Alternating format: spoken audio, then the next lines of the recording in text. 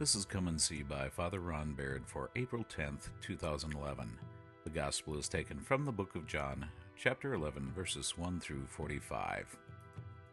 The message is by Mother Nancy Stanton.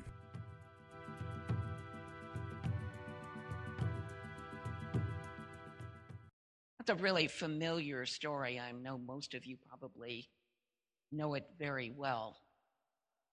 But if someone were to ask you, what was the most striking thing about this story in John's Gospel, what would your answer be?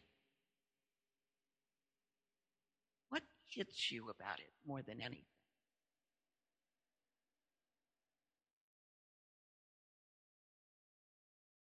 Is it that Jesus stayed a couple of days before he went there? After he'd heard the news that Lazarus was sick? Is it that he wept? How he handled Mary when she tried to be a wonderful Jewish mother and manipulate him and make him feel very guilty? What hits you the most? Anybody?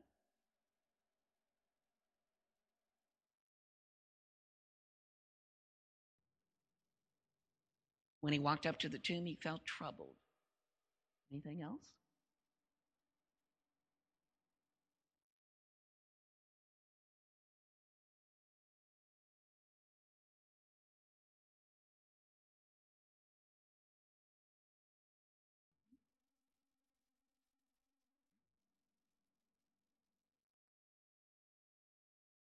Anybody else?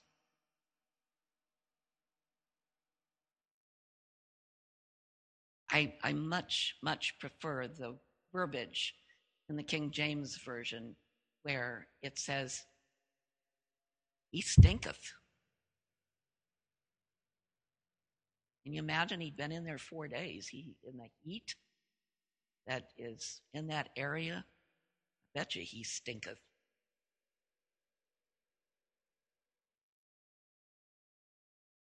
He tells him to roll away the tomb. Who was the one that argued with him?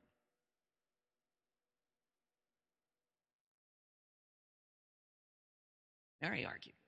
He stinketh. He said, roll away the tomb, and they did. Listen to what he said. And then our deacon was very shy, tiring. He yelled in that tomb, Lazarus, come out! That got the crowd's attention. All of a sudden, they hear noise back in there. Next thing they know, here comes this penguin. He really would have been walking like a penguin because when the Jews bound them, they covered them with herbs and then they wrapped them all up so that they were all walking like this. Poor guy. Can you imagine trying to get up with that wrap around you and then trying to walk out of the tomb? Holy Toledo, Sapphire. That would have been a toughie. That would have been a real toughie. But I guess if Jesus yelled at you and told you to come out, you probably would. You'd probably listen. Looking back at what was read, if you were to be asked, what was the single word that occurred the most frequently in that story, what would it be?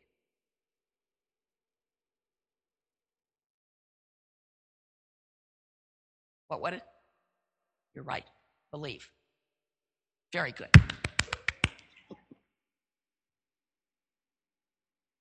Belief. It occurs 8 times, but the idea of believing or having faith occurs 13. So it was an important point for the story, wasn't it? We see at the very beginning of the passage as John points out that Jesus loved Martha and her sister Mary and Lazarus very much. In order for John to say this, he must have known it from his own experience. And this bond of love must have been readily apparent to anyone who would have known them. You remember the story back when Jesus was visiting them at the house and they were having him for dinner and he was teaching. What happened? Remember? Who sat and listened to the story? Mary did. Mary did.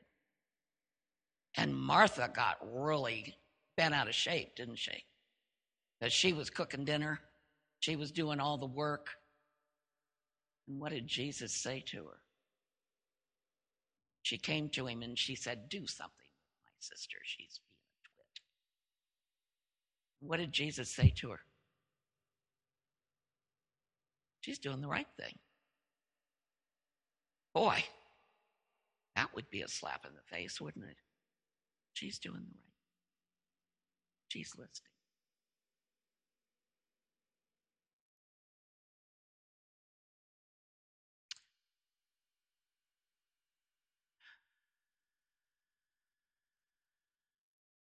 So we know that Jesus has been to their home before.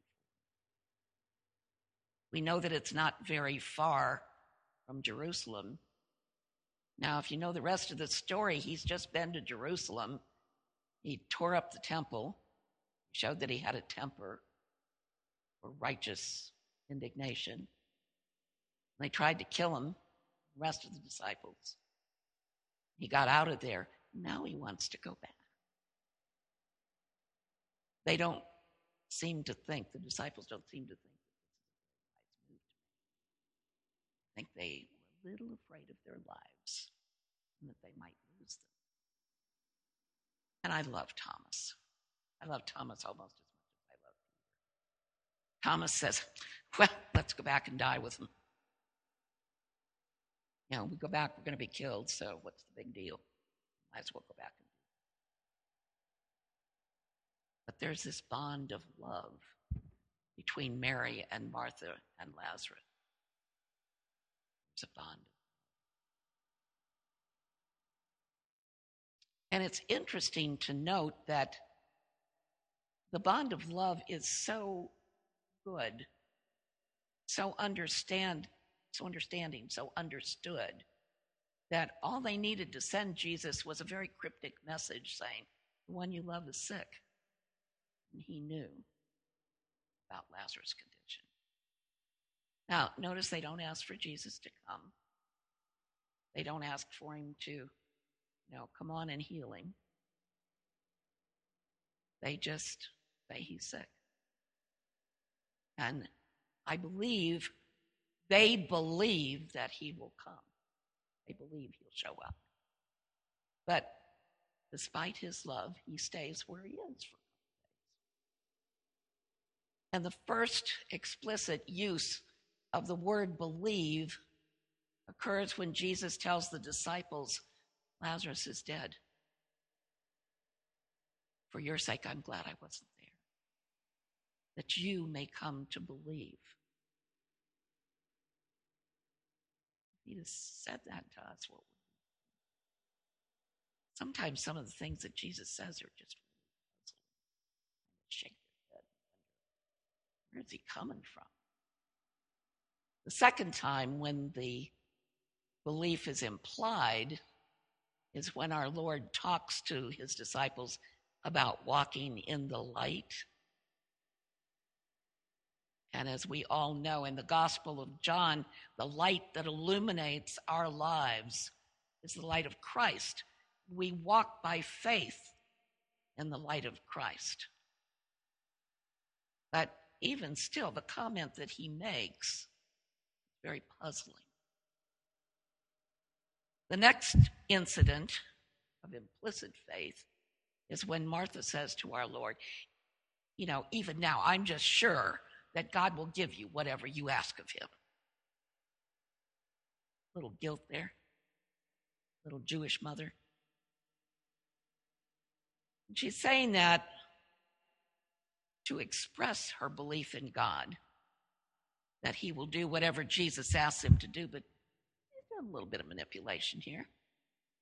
And then she says, I know that he will rise again. And once again, we have an implicit expression of her faith.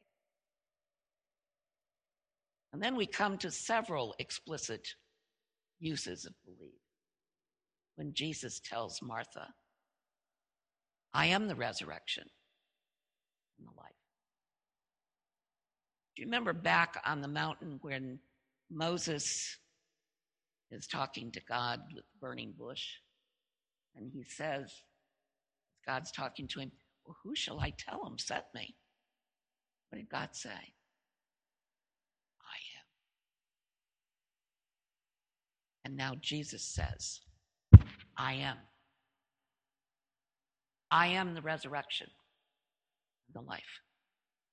Whoever believes in me, though he should die, will come to life. And whoever is alive and believes in me will never die. Do you believe this? Well, of course, we have Martha saying, yes, Lord, I believe that you are the Messiah. And having said this, Martha returns to her house to get Mary. Now, it's a little strange here. She goes back to the house and she said, the master calls for you. Now, do you remember in this gospel story the master ever saying, go get Mary? Little manipulation again. Mary's the favorite. Mary's the one that did the right thing. And she's the one that did the wrong thing. So let's go get Mary and maybe she can talk him into doing something with her brother. So Mary gets up, and what's the first thing Mary says to him?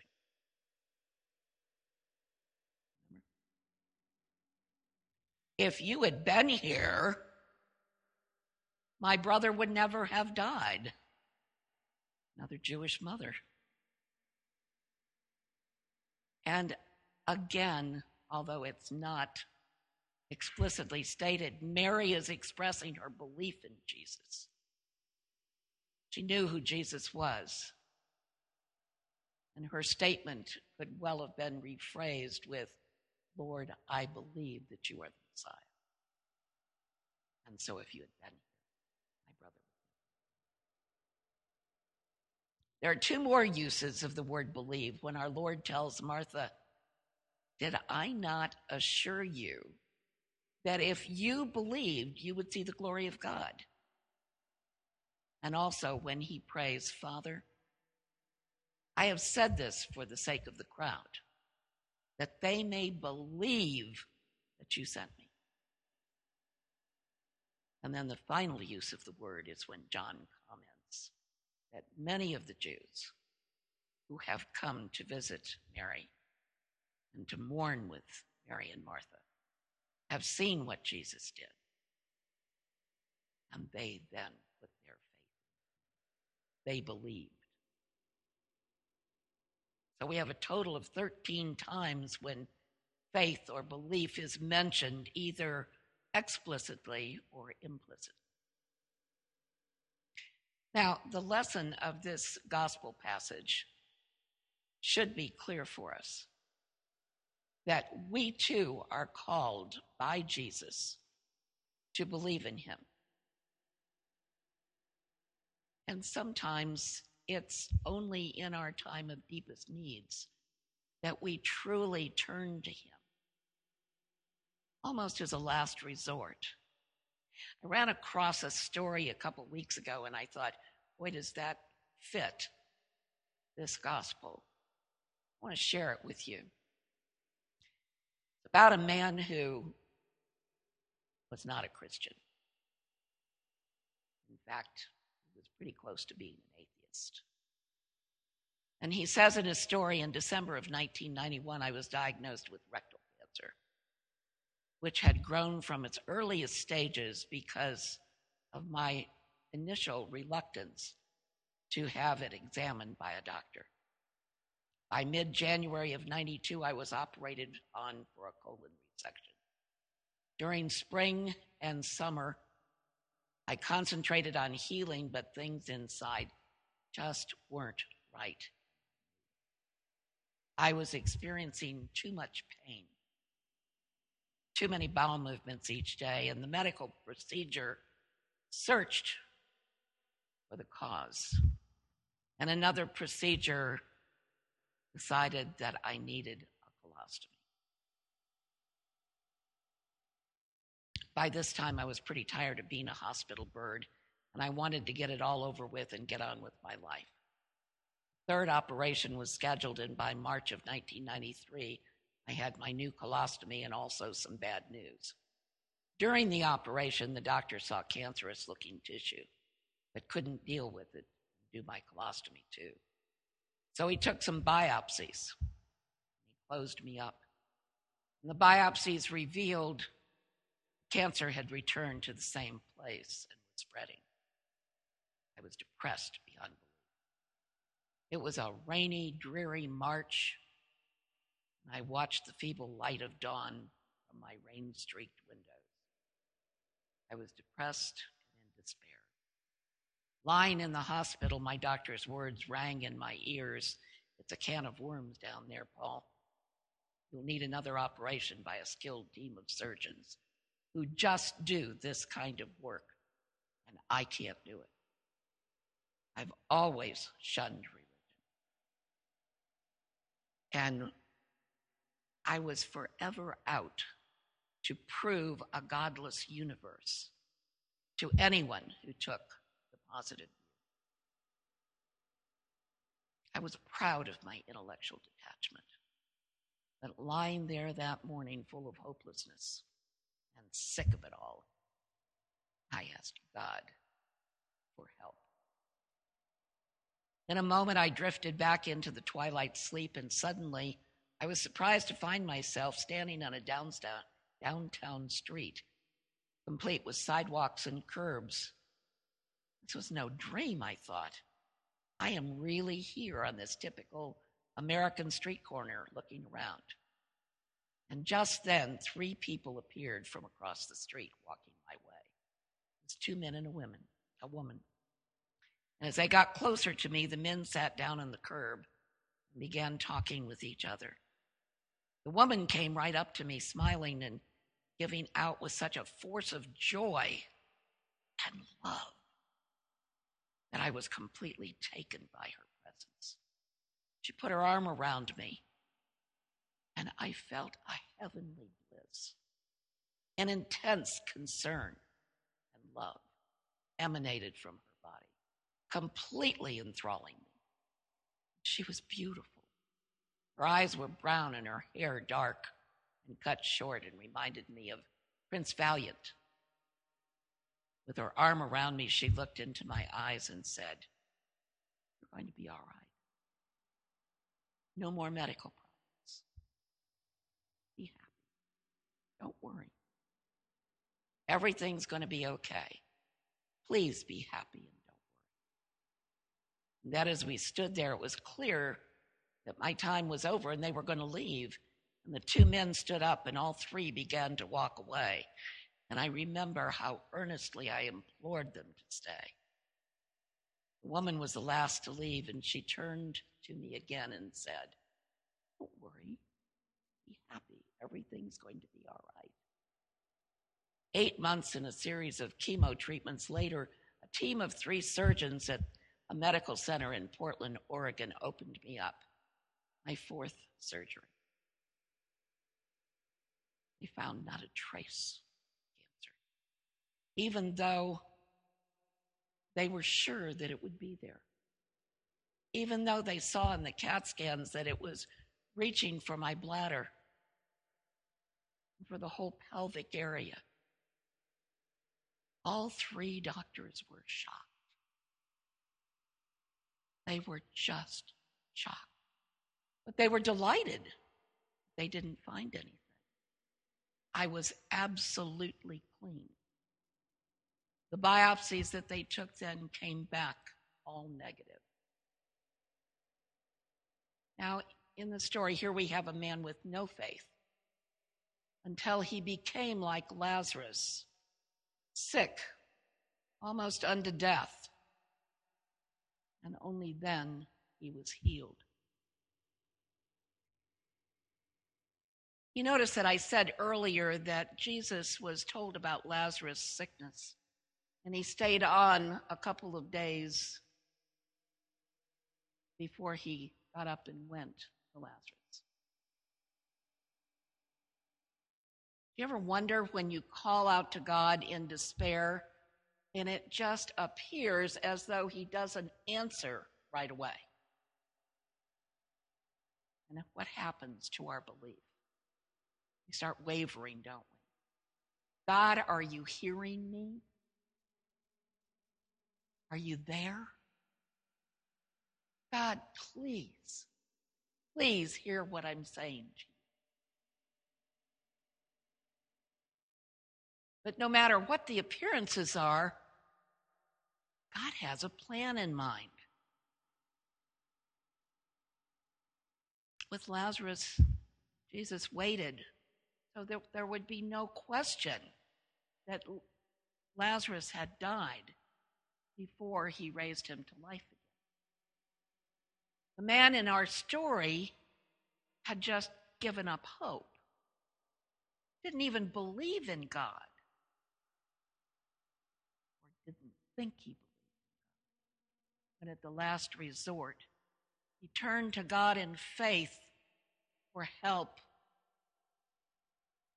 And certainly for him, it had to be blind faith. And God heard it. In order to bring the lessons of this passage into our own lives, it's interesting to read through this gospel and substitute our own name for Lazarus. Are we dead? No, not physically. But we're dead to sin. And we certainly need to be raised from that death.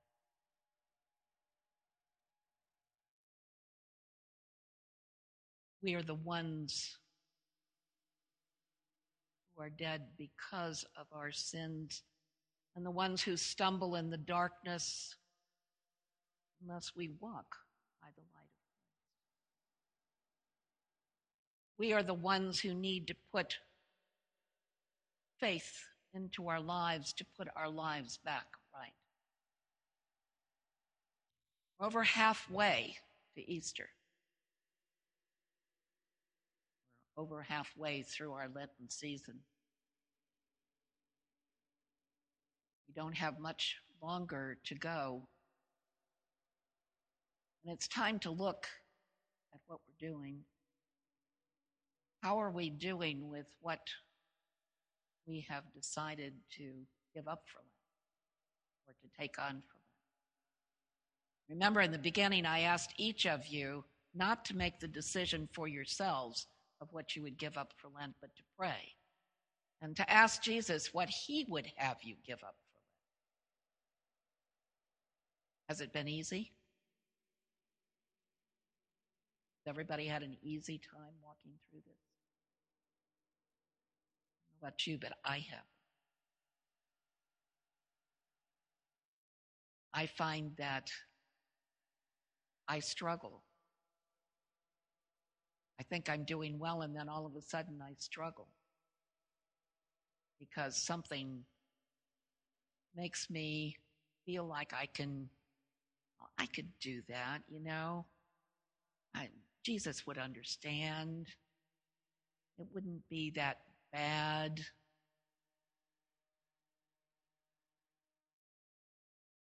Easy to talk ourselves into things. Easy to talk ourselves into the fact that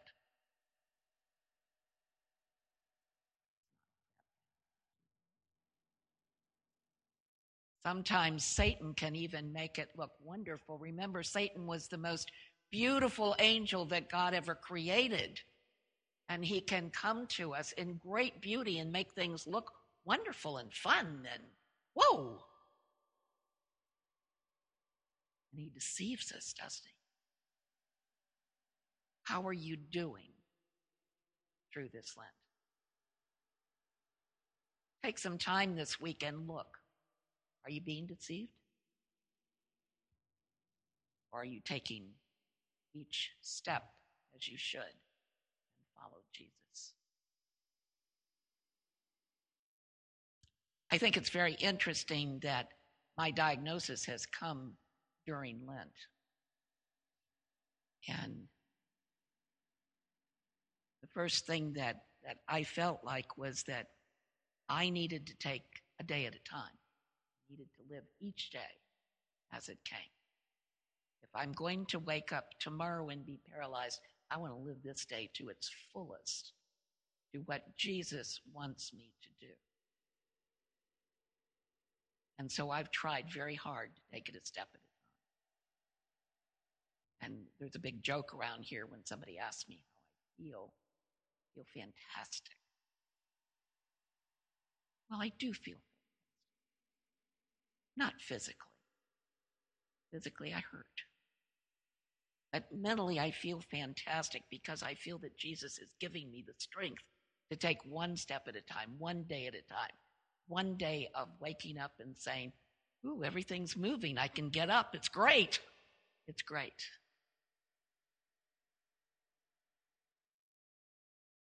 I was told by one of my colleagues that I was in. I guarantee you I am not in. I have many things that are being put into place so that if the worst does happen,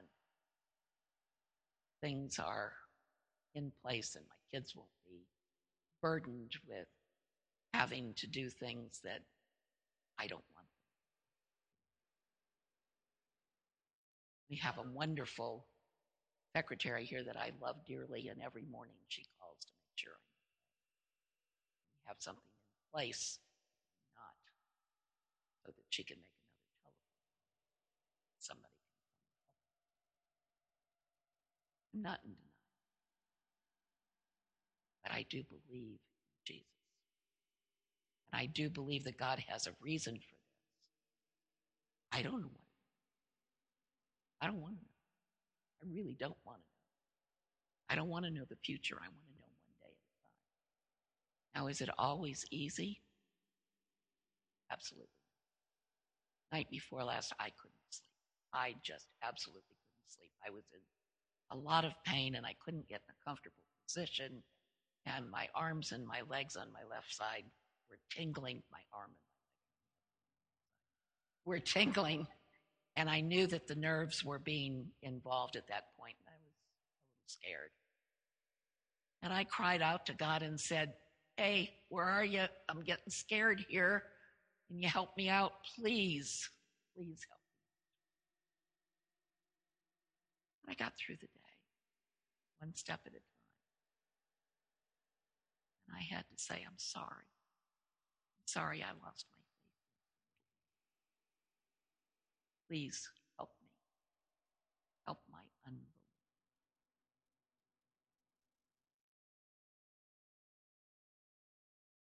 None of us are perfect. We all struggle. We all struggle. We're the ones who stumble in the darkness unless we walk.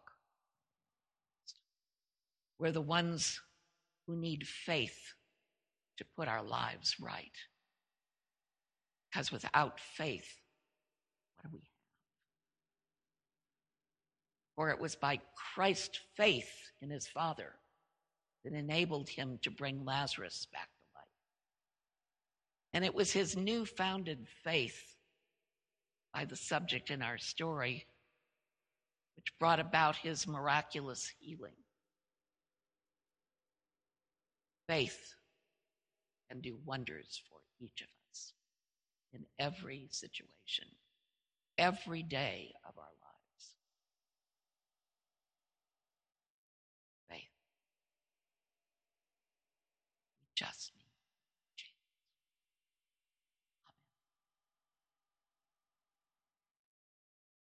You have been listening to Come and See by Father Ron Baird. Come and See is a production of St. Andrew's Church in Lewis Center, Ohio. St. Andrews is also available online at www.standrewspolaris.org. Please join us again when we invite you to Come and See.